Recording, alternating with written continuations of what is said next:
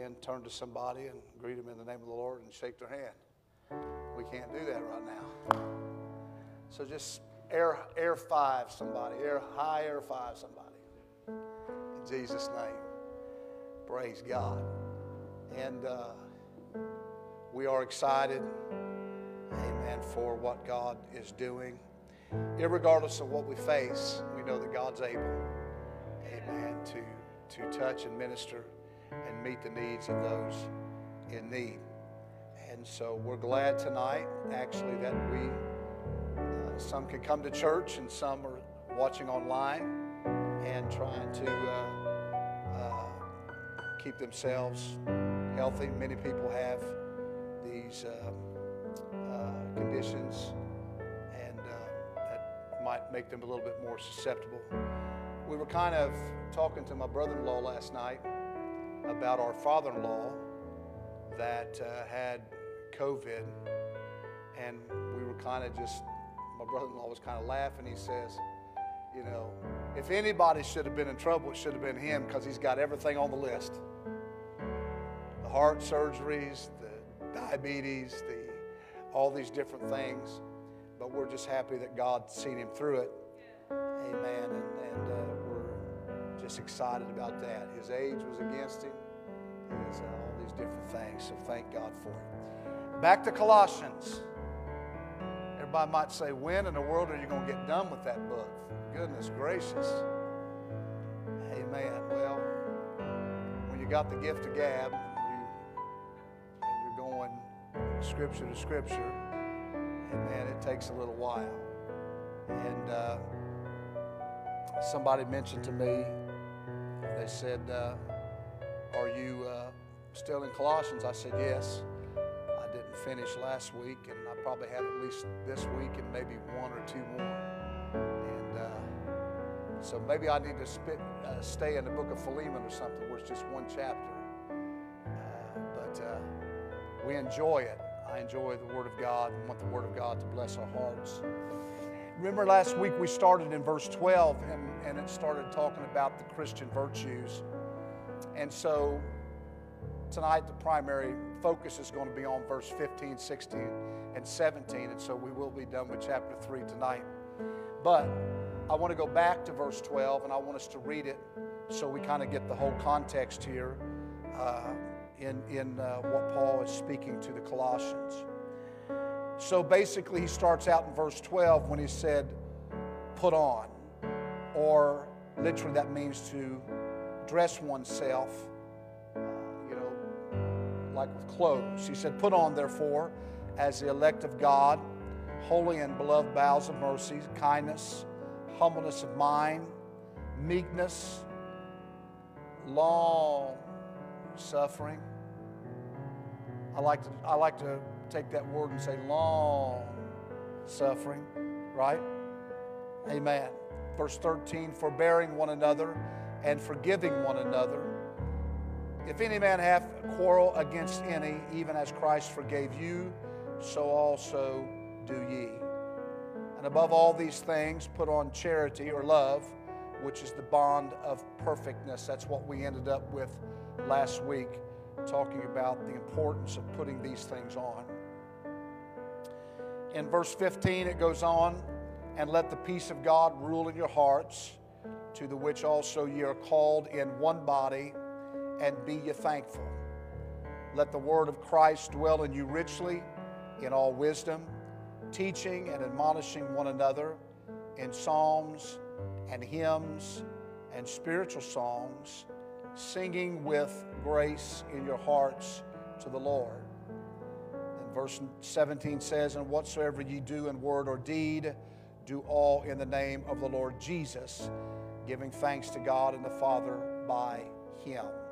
Lord God, we thank you for your word tonight, and we thank you for this opportunity once again to come in your house, amen, of worship as we worship you and lift you up. And I pray, God, tonight that your word would once again resonate within us.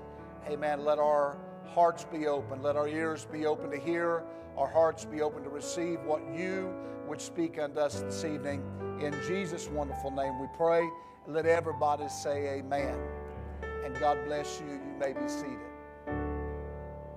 So here in verse 15, let me read again. And let the peace of God rule in your hearts, to the which ye also are called, in one body, and be ye thankful. Be ye thankful. Praise God. Amen. What a mighty God we have. We are to let divine peace rule in our hearts and our lives, right? Amen.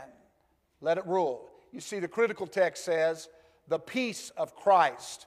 The peace of Christ instead of God. But it says the peace of Christ. Rule. Everybody say rule again. That's a word we don't really like, right? Rule. Nobody. You ain't going to tell me what to do. Amen. I'm not going to do what you're asking me to. Nobody likes rules, right? I was young. I was there. I know. I didn't like rules and regulations. Does anybody know what I'm talking about tonight? When you're young, you rebel against stuff like that. You don't want to hear that stuff. You feel like you can do things on your own. But he said here, he tells us rule, and let the peace of God rule in your hearts. Now, rule comes from the same Greek root as the word beguile that we read in Colossians, the 2nd chapter and verse 18. And here, basically, rule is speaking of or means to be an umpire, to arbitrate differences.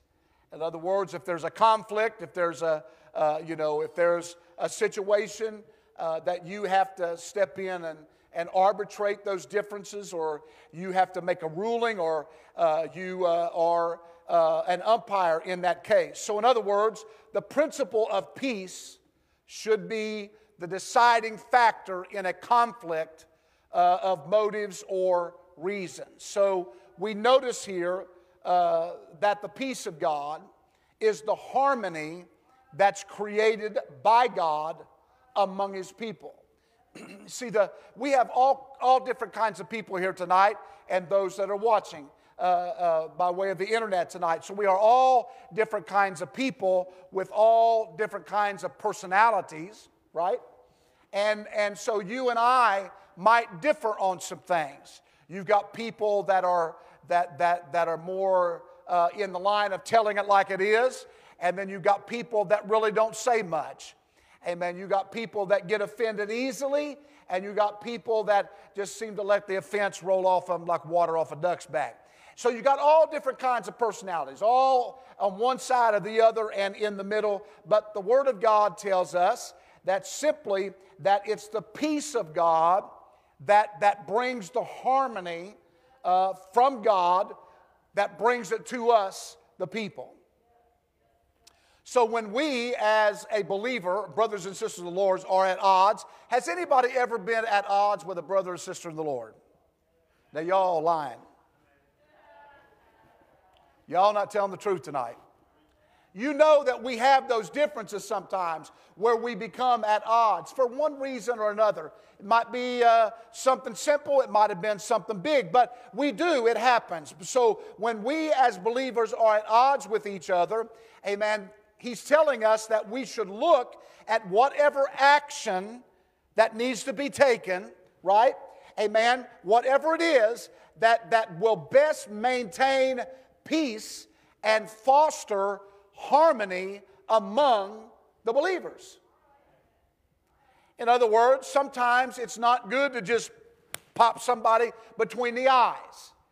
Amen. Sometimes it's the best way is to try to find the way that we can come to an agreement, but yet maintain the harmony and the peace that God gives us. Praise God. Somebody say praise the Lord. Amen. I believe that tonight. Amen. So that's what he's talking about in verse 15. Let me say it again. And let the peace of God rule in your hearts, so the which also ye are called in one body, and be ye thankful. When's the last time that we've really said, Lord, I want to thank you for the harmony that I feel in my heart. I want to thank you for the peace that I feel in my heart. I want to thank you for the harmony that's in our church. I want to thank you for the peace that I have with my brothers and sisters in the Lord, right? So he goes on in verse 16 and he says, let the word of Christ dwell in you richly in all wisdom, teaching and admonishing one another in psalms, hymns, and spiritual songs, singing with grace in your hearts to the Lord. So the Christian life as well must be based upon and saturated with the Word of God. That's why I tell people a lot, it's the Word of God. The Word of God is a powerful thing. You can't sidestep it. You can't just kind of leave it on the shelf somewhere. You can't just leave it on your coffee table so that everybody comes in and notices it and they see your Bible. The thing you got to check if they got their Bible on the coffee table is move it. And then you'll know how often it's been moved or not. Why? Because dust will gather around it and then you'll see the imprint of the Bible. Pastor, I would never do that. No, I wouldn't either. But yet the point of it is that the Bible is more than something to put on a shelf or put on your table or put on your desk. It's something that you use. It's very beneficial to you to read the Word of God, right? Amen. Let the Word of Christ dwell in you richly in all wisdom. So we need to be saturated with the Word of God. So we are to let His Word live in us richly. So when the believers are, as we talked about, verse 13, verse 14, verse 15, as the believers are forbearing one another, forgiving one another, loving, being loving toward one another, right? And then when peace reigns among God's people, then the church becomes fertile soil for the blessings that are produced by the Word of Christ that we are becoming saturated with. Right? Amen. You plant a garden, you just don't plant a garden and just say, oh, I planted a garden this year.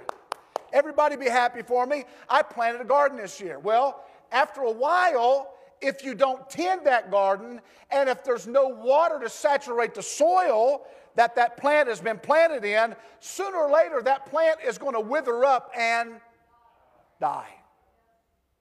Likewise, in your heart and my heart, if we do not allow the Word of God to saturate us, amen, then we too are going to die. Amen, because we will not be able to maintain any kind of spiritual health without the Word of God. Right? Amen. Somebody say, praise the Lord. Amen. So it's the blessing. So we want the ground to be fertile. Amen. And the only way that can be fertile is to be saturated by the Word of God. And that's what produces the fertile ground, the fertile soil, amen, in our lives. And so, in fact, in Psalms 119:11, the psalmist said, thy word have I hid in my heart. Why? I could stop there. Thy word have I hid in my heart. Thy word have I hid in my heart. Why? That I might not sin against thee.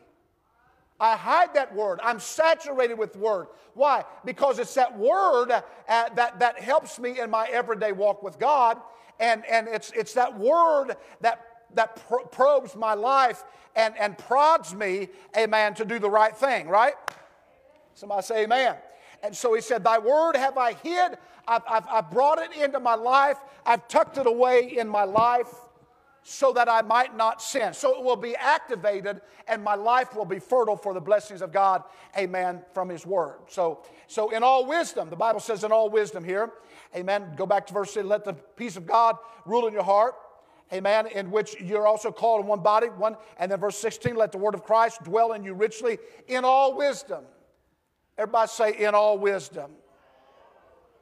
So this phrase, in all wisdom, may relate to the foregoing phrase as we see the King James Version and also the New King James Version, they indicate. Or it may relate to the following phrase that another translation, the NIV, indicates. In the former, then God's Word makes us rich. God's Word makes us rich in true wisdom. If it's a latter, then we are to teach in wisdom. But in reality, both thoughts are true. Both thoughts are true. Let me say it again. Amen. Then God's word makes us rich in wisdom, in true wisdom, or then we are to teach in wisdom. I believe both of those, right? Amen. I believe the word of God makes us rich. But then once we are made rich, I also believe that we need to teach. Amen. In wisdom. Amen. Both thoughts are true. So along with the parallel verse in Ephesians 5:19. Let me just read that verse tonight. I think she's going to have it for us on the screen. But here's what the word says. Once again, Paul, he's talking to the church at Ephesus. And notice what he says here in verse 19. He said, speaking to yourselves in psalms and hymns and spiritual songs, singing and making melody in your heart to the Lord. Right? Amen. So here in verse 19 of Ephesians 5, this verse shows the importance of music in the church. How many likes music in the church? That's my granddaughter. She hadn't been happy all day, I don't think. Amen. So music in the church. I love music. Amen. I'm gonna, I hurt my arm, and so we're kind of. I like my bass. So I'm fixing to pick it back up. Can't hear like I used to do, so I got to get used to some of those things they're using now to put in your ear and all that kind of stuff. Amen. But I love music. Amen. I love music. I've loved music I've played the trumpet. I played the bass and for many, many years now. And so I like stuff like that. I like good music. Moves me. Amen. It moves me. And sometimes it's the simplest of the song that's talking about the love and the grace and the power of God that will move you. It'll emotionally move you. Amen. When you think about the words and you begin to sing the words of God. Amen. And so we see here that Paul is talking about, shows the importance of music in the church, in our worship, a part of our worship. And he uses three distinct terms to describe this type of worship. The first thing he uses is the word is psalms. Amen. Psalms or psalmos. And this word refers to the psalms in the Bible. And it also indicates musical accompaniment. Amen. Musical accompaniment. Sometimes we sing a cappella. Sometimes I decide something will drop on my head and they're clueless. They're like, I don't know that song. How am I going to follow you? Right? And we'll sing a cappella. Amen. Then, but it's more, to me, when the music begins to become a part of it, amen, he's talking about how it's collectively. We begin, as we begin to worship and magnify God. Amen. So music is a great thing to be a part, to accompany, amen, our singing, right? Now, the pulpit commentary explains it this way. A psalm, or from psallo, it's to play an instrument. Everybody say play an instrument. We need more of our young people in church to start learning how to play an instrument. Right? And I've got a wish list. You know, we got drums, we got bass, we got some play guitar, we got the piano. But man, we got a really nice B3 organ back here. And there's nothing like somebody that just gets wee on that organ and starts hitting that vibrato and everything, and you start, ooh, man, that was powerful. What was that? Amen. But music, when you collectively put it together, amen, to play an instrument, we need to learn to play an instrument. I started playing trumpet when I was young. Evangelists would come by, and especially one in particular, and we would play duets. You know, we always used to play things like When the Saints Go Marching In, those kind of things that you could really, right? And you'd learn to do things like that, and I loved it. My dad always used to tell me something when I started getting older and was losing interest in it. My dad would say to me, he said, use it or lose it. Use it or lose it. And I found out after I had surgery on my throat many years ago, I did not play my trumpet for a long time. And so then All of a sudden, my lips got out of shape. My muscles in my cheek was not as strong as they once was to be able to use and perform on the trumpet. And so I thought, well, I'll work on it. I'll do this or I'll do that. But the problem of it was I got out of shape with it, and so therefore I haven't played it ever since. And those words keep ringing back on my head. Use it or lose it. Use it or lose it. You got a talent for God, use it or lose it. Amen. You know, sometimes let me just that's one of those upfront things. Amen. Use your talent for God, because if you don't, it has a way of just kind of leaving, right? So so it says, instruments. So the pulpit commentary also says a song set to music. So the word contradicts those who forbid the use of musical instruments in worship. Right? It's important. So at least it instructs us to sing the Psalms of the Old Testament, many of which command us to praise God with various musical instruments. I'll give you one. I'm glad you asked. Psalms 150. Everybody say Psalm 150. Psalm 150. When you read Psalms 150, you understand the first psalm was 6 verses. And it speaks of the man who is blessed. This psalm right here contains 6 verses as well, but speaks of the God who is praised. And so here he says, let everything that hath breath praise the Lord. So let's read it. Praise ye the Lord. Now that phrase there, praise, or the Hebrew term is hallelujah. So he started this with hallelujah. Hallelujah. Praise God in His sanctuary. Praise Him in the firmament of His power. Praise Him for His mighty acts. Praise Him according to His excellent greatness. Praise Him with the sound of the trumpet. The translation of that is cornet. Praise Him with the psaltery. Amen. And the harp or the lute.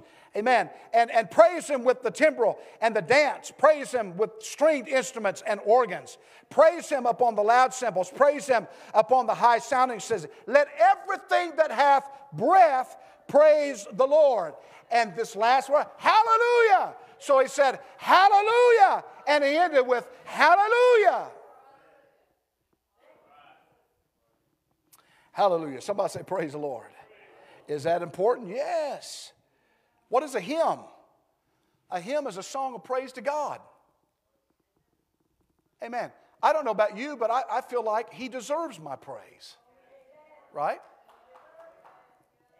Do you think David was happy every time? I think sometimes he might have been sitting there on the backside of the hill, amen, watching his father's flock. Amen. He's probably sitting out there all by himself, and then he began to concentrate and think. And you read some of the songs that he had wrote, and look at Saul, King Saul, when he was being tormented. They got David to come in, and when David started playing the harp and began to sing, all of a sudden those spirits would leave. I'm telling you, there's power when you begin to lock into that and focus on what you know, because sometimes we can just kind of sing it. Amen. Can I say it this way? We just kind of sing it and wing it. We know it, so the words just come out, but we're really not concentrating or focusing on what we're actually saying. My point to you tonight is this. If we would really start focusing on what we're singing, all of a sudden the presence of God would begin to move on, tug the strings of our heart. Amen? And touch us. Amen. That's a song of praise. When I feel down, I'm going to sing a song of praise. When I'm not feeling, all that, man, if I start thinking about or listening to music that begins to lift Him up, amen, then when He's lifted up, He lifts me up. Amen. Let me say that when He's lifted up, amen, I start getting lifted up. Amen. So we see that hymns. And then another one, he says spiritual song. Spiritual song. You know, there are all kinds of songs that people sing. There's a lot of Christian songs. And ode, O-D-E is the general word for song. So the objective here is spiritual. Everybody say objective, spiritual. Amen. So we have to, that's our objective. We want things to be spiritual. Now it is, it's something that we look at as a song. I want it to be a spiritual song. You got ode for song, and then once again you've got spiritual, which is the adjective. But it's used to make a distinctively Christian. Make it Christian. You can sing a lot of things that aren't Christian. Well, we got quiet right there. Right? We can sing all kinds of stuff. You're cheating hard. Whatever, pick it. You can make up your song, you can sing this, you can sing that. Songs in the world move people. They'll get tearful, it'll move them. That's the way songs work. But when you're doing something for God and you want to praise God, you need to sing something that's going to be spiritual, something that's going to move not only Him, but it's going to move you. Right? It's distinctive. It's distinctive. And so this phrase could also include singing with spirit. Everybody say spirit. Well, what is spirit? I don't know. Have you all ever been in the spirit when you have sung before? Right? Amen. In the spirit, I'm going to direct your attention to 1 Corinthians. Once again, Paul's writing in chapter 14.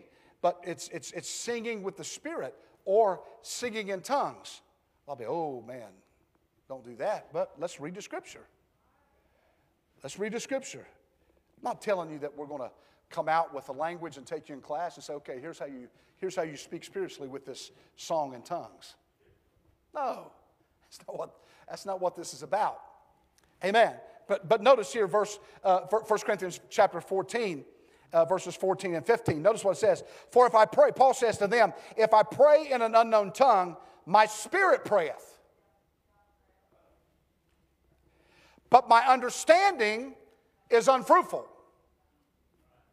I don't know what I'm praying about. Right? And then he says, what is it then? Or the translation, why is the conclusion, I will pray with the Spirit, and I will pray with the understanding also. Now watch closely. I will sing with the Spirit, and I will sing with understanding also. Amen? So verse 14, for if I pray in an unknown tongue, my spirit prayeth, but my understanding is unfruitful. But he says, I will sing, and I will sing with understanding also. I will pray and understanding also. Amen. He's talking about the Spirit. He's talking about this is what I'm going to do. I'm going to sing in the Spirit. I'm going to pray in the Spirit. Now, there's times that I start praying and I'm not feeling anything. It's just not working. How many's ever been there before?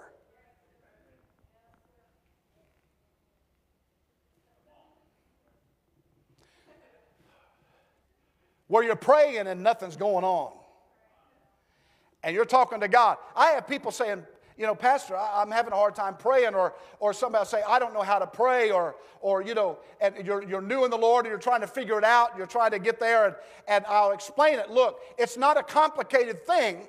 Sometimes you just got to understand, like you're having a conversation with your husband, your wife, your friend, amen, whatever. You're sitting in a chair there across the, amen. Just understand that you're addressing, amen, the King of Kings and the Lord of Lords. And when you start talking to Him, you don't have to use these big words. Oh, my, thee, thou, my God.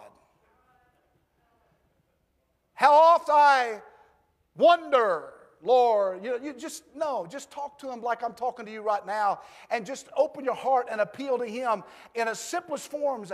Amen. And then I'll tell you again, as you read the Word of God and God begins to get in your heart with His Word, amen, things will begin to come. Make a list out when you pray. Make a list. I mean, here we had 16 requests, and we still missed several people that are in need of a touch from God. Amen. If you went through 16 people alone on a list and you start praying for God to touch them, after a while you'd think, oh, wow, man, I just went an hour.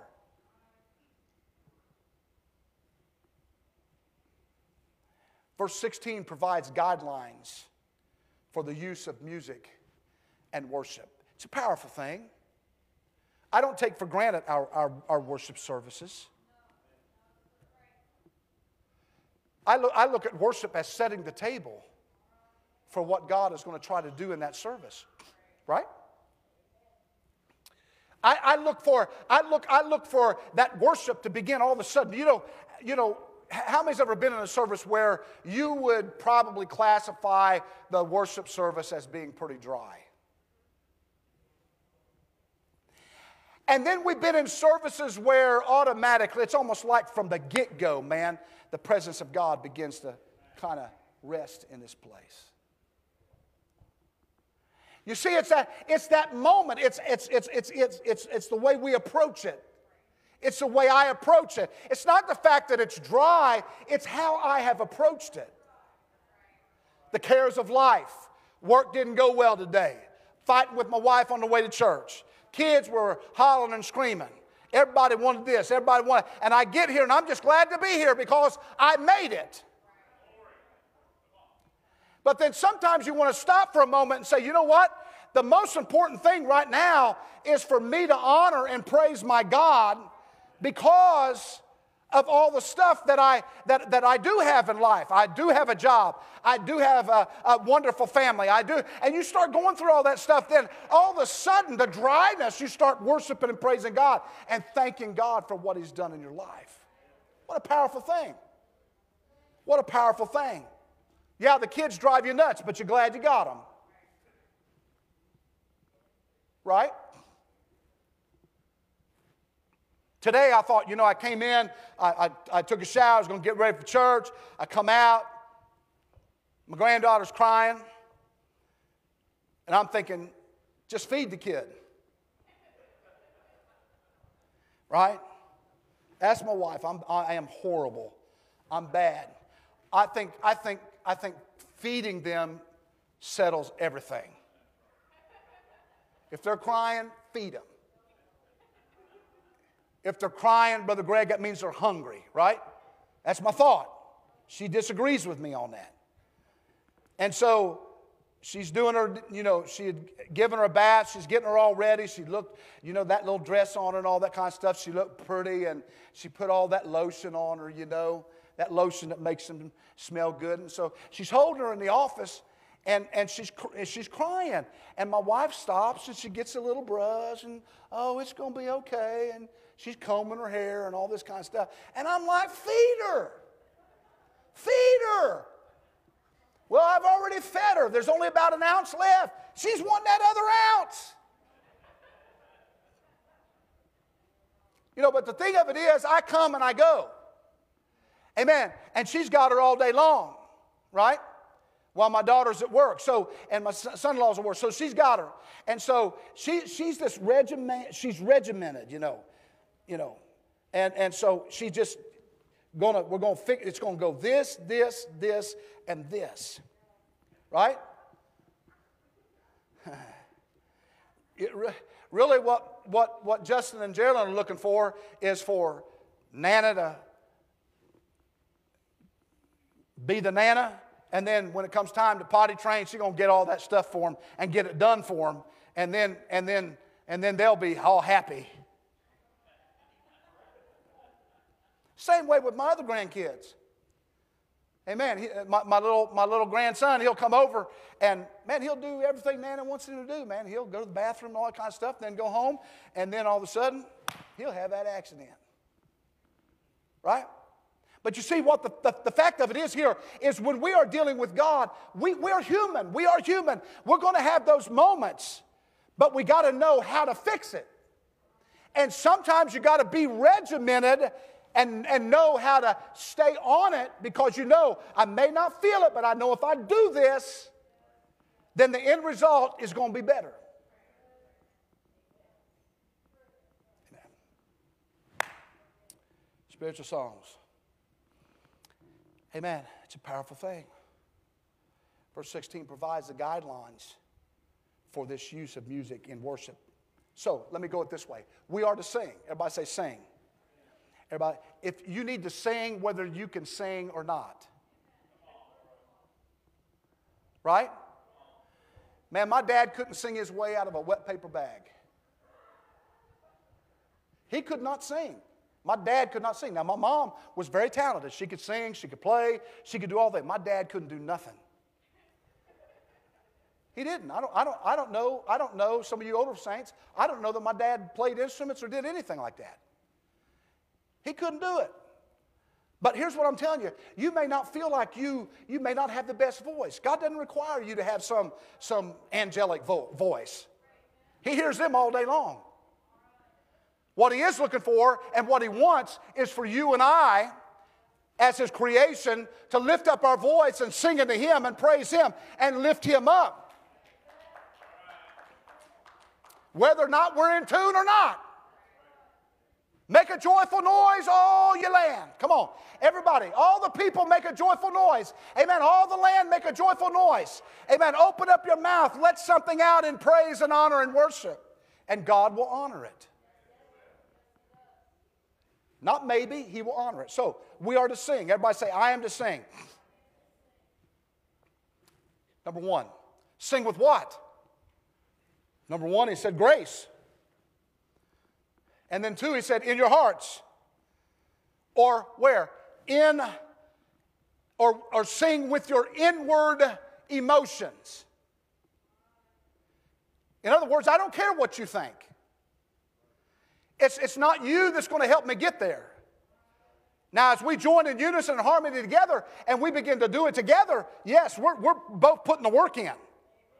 But I've got to sing with grace in my heart, amen, with inner emotions. How many's ever done that before? Where all of a sudden the tears start flowing. You're feeling the Spirit of God. Something's moving from within you. And then it's just, you're not singing to just whomsoever. You are singing to the Lord. So you sing with grace in our hearts, inward emotion, unto the Lord. Now, once again, no need to get in the critical text, but it says to God, but in the Lord. So it makes no difference. So music that is not motivated by the saving and sustaining grace of God, that is not an expression of genuine heartfelt worship, or that is directly primarily toward other people to impress or to entertain, has little value in our worship service. Here's the way I look at it. When we get up and sing, I don't care if it's a solo, I don't care if it's an instrument, I don't care what it is. We're not having choirs right now. We're not having a lot of different things right now. But just understand this. Understand this. It's never about you. It's all about Jesus. Right? We're here to lift Him up. Because you see, if I'm trying to glorify self, that's not going to do nothing for anybody. Now, I've heard people sing that were, in different venues that were very good. They were talented. It was just, their voice is amazing, and they know everything. I mean, the song is beautiful, but it just does not move me. Why? Because it wasn't moving them.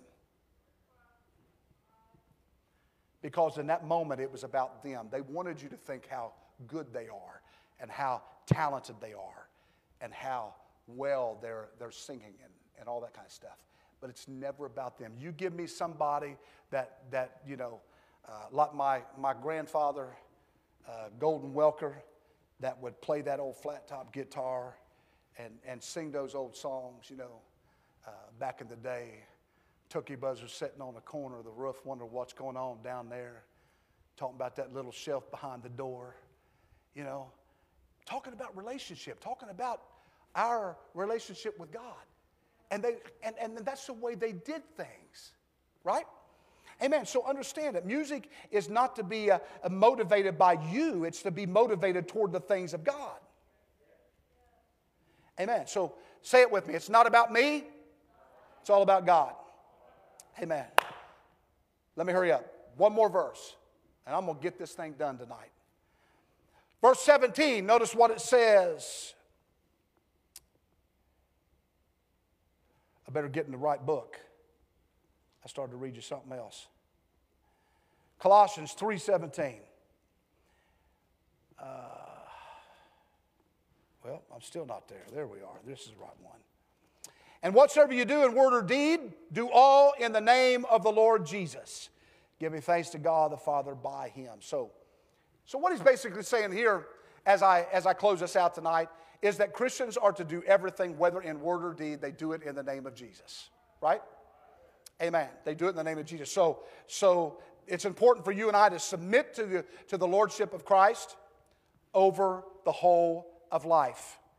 You know, submit to him. Let him do what he wants to do. And so this admonition is more comprehensive than just a list of regulations, such as the ones that we have found out that characterize the Colossians heresy. More than just that. Instead of just kind of checking to see if a proposed action is on a man-made list or forbidden things, we need to ask. We should ask, can I glorify God in doing this? That's the whole point about it. You know, they had those little rubber bracelets out that, you know, what would Jesus do? You know, WWJD. What would Jesus do? Well, the whole thing is, can you glorify? If you would just stop for a moment and say, can I glorify God in this? Look at your life. Because you want him in the whole of your life, right?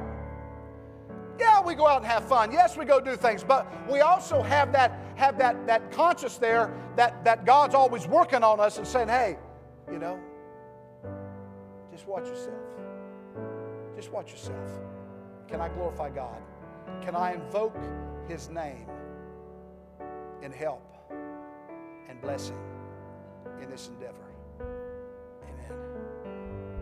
Can I lift him up?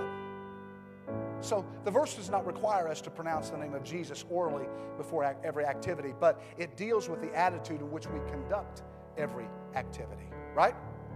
Praise God. Let's stand together. In other words, all of our words and actions should be consistent with the invocation of the name of the Lord Jesus Christ. Now we understand what this is all about. When there is no cause to invoke God's name, particularly at a solemn or a formal occasion, this verse applies in a specific way, telling us to approach God. How? In the name of the Lord Jesus Christ. So let me say quickly, what's it tell us in Mark and James? This is an example. We pray for the sick. How? In the name of Jesus. He said, how are you going to cast out demons? In the name of Jesus. Amen. Which means actually invoking that name. And not just invoking it, but having a relationship with God to where you don't have to be like the 7 sons of Sceva. That says, you know, we adjure you, we cast you out in the name of Jesus, whom Paul preaches. And they say, hey, Paul we know and Jesus we know, but who are you? You got to have that relationship. Amen. Water baptism, how do you find it? It says in the name of Jesus. That's the way the apostles did it. Acts 2:38, Acts 8:16, Acts 10:48, Acts 19:5, Acts 22:16. Everybody say in Jesus' name. Why is that? Because it's in the name of Jesus. The name of Jesus is what identifies us as a child of God in baptism and distinguishes it from other forms of baptism. Everything we do, he said, everything we do, we should give thanks to God. We give thanks to God. Amen. There's only one. Praise God. I'm going to quit. But there's something about talking about the church and where we're at and how we want to place ourselves in this end time and how we want God to move. He's not going to force you. He's not going to make you. We first have to say, okay, you know, will you raise your hands? What is that? You've heard it before. It's a universal sign of surrender. First of all, we got to surrender to God. You got to surrender. If you want God to do a great thing in your life, you got to surrender. We have to surrender. Do you believe that tonight? Amen. For a moment here, we're going to sing in a second, but would you raise your hand and just say, God, I receive your word right now. I receive it with gladness of heart. Lord God, let it saturate my life. Let it saturate my life. Let it saturate my my everyday activities, Lord God. Let it saturate my family. Lord, we want you to have full control of our life. Everything in it, Lord God. Everything in it, God. Saturate us tonight, Lord Jesus. What ask of me, I I will not withhold. If my sacrifice is less than giving you my very best, help me remember Calvary's cross and be willing to Come on, raise your hands and sing it together right now. I will give you all. I will give you all. If all is what you ask of me, I will not withhold.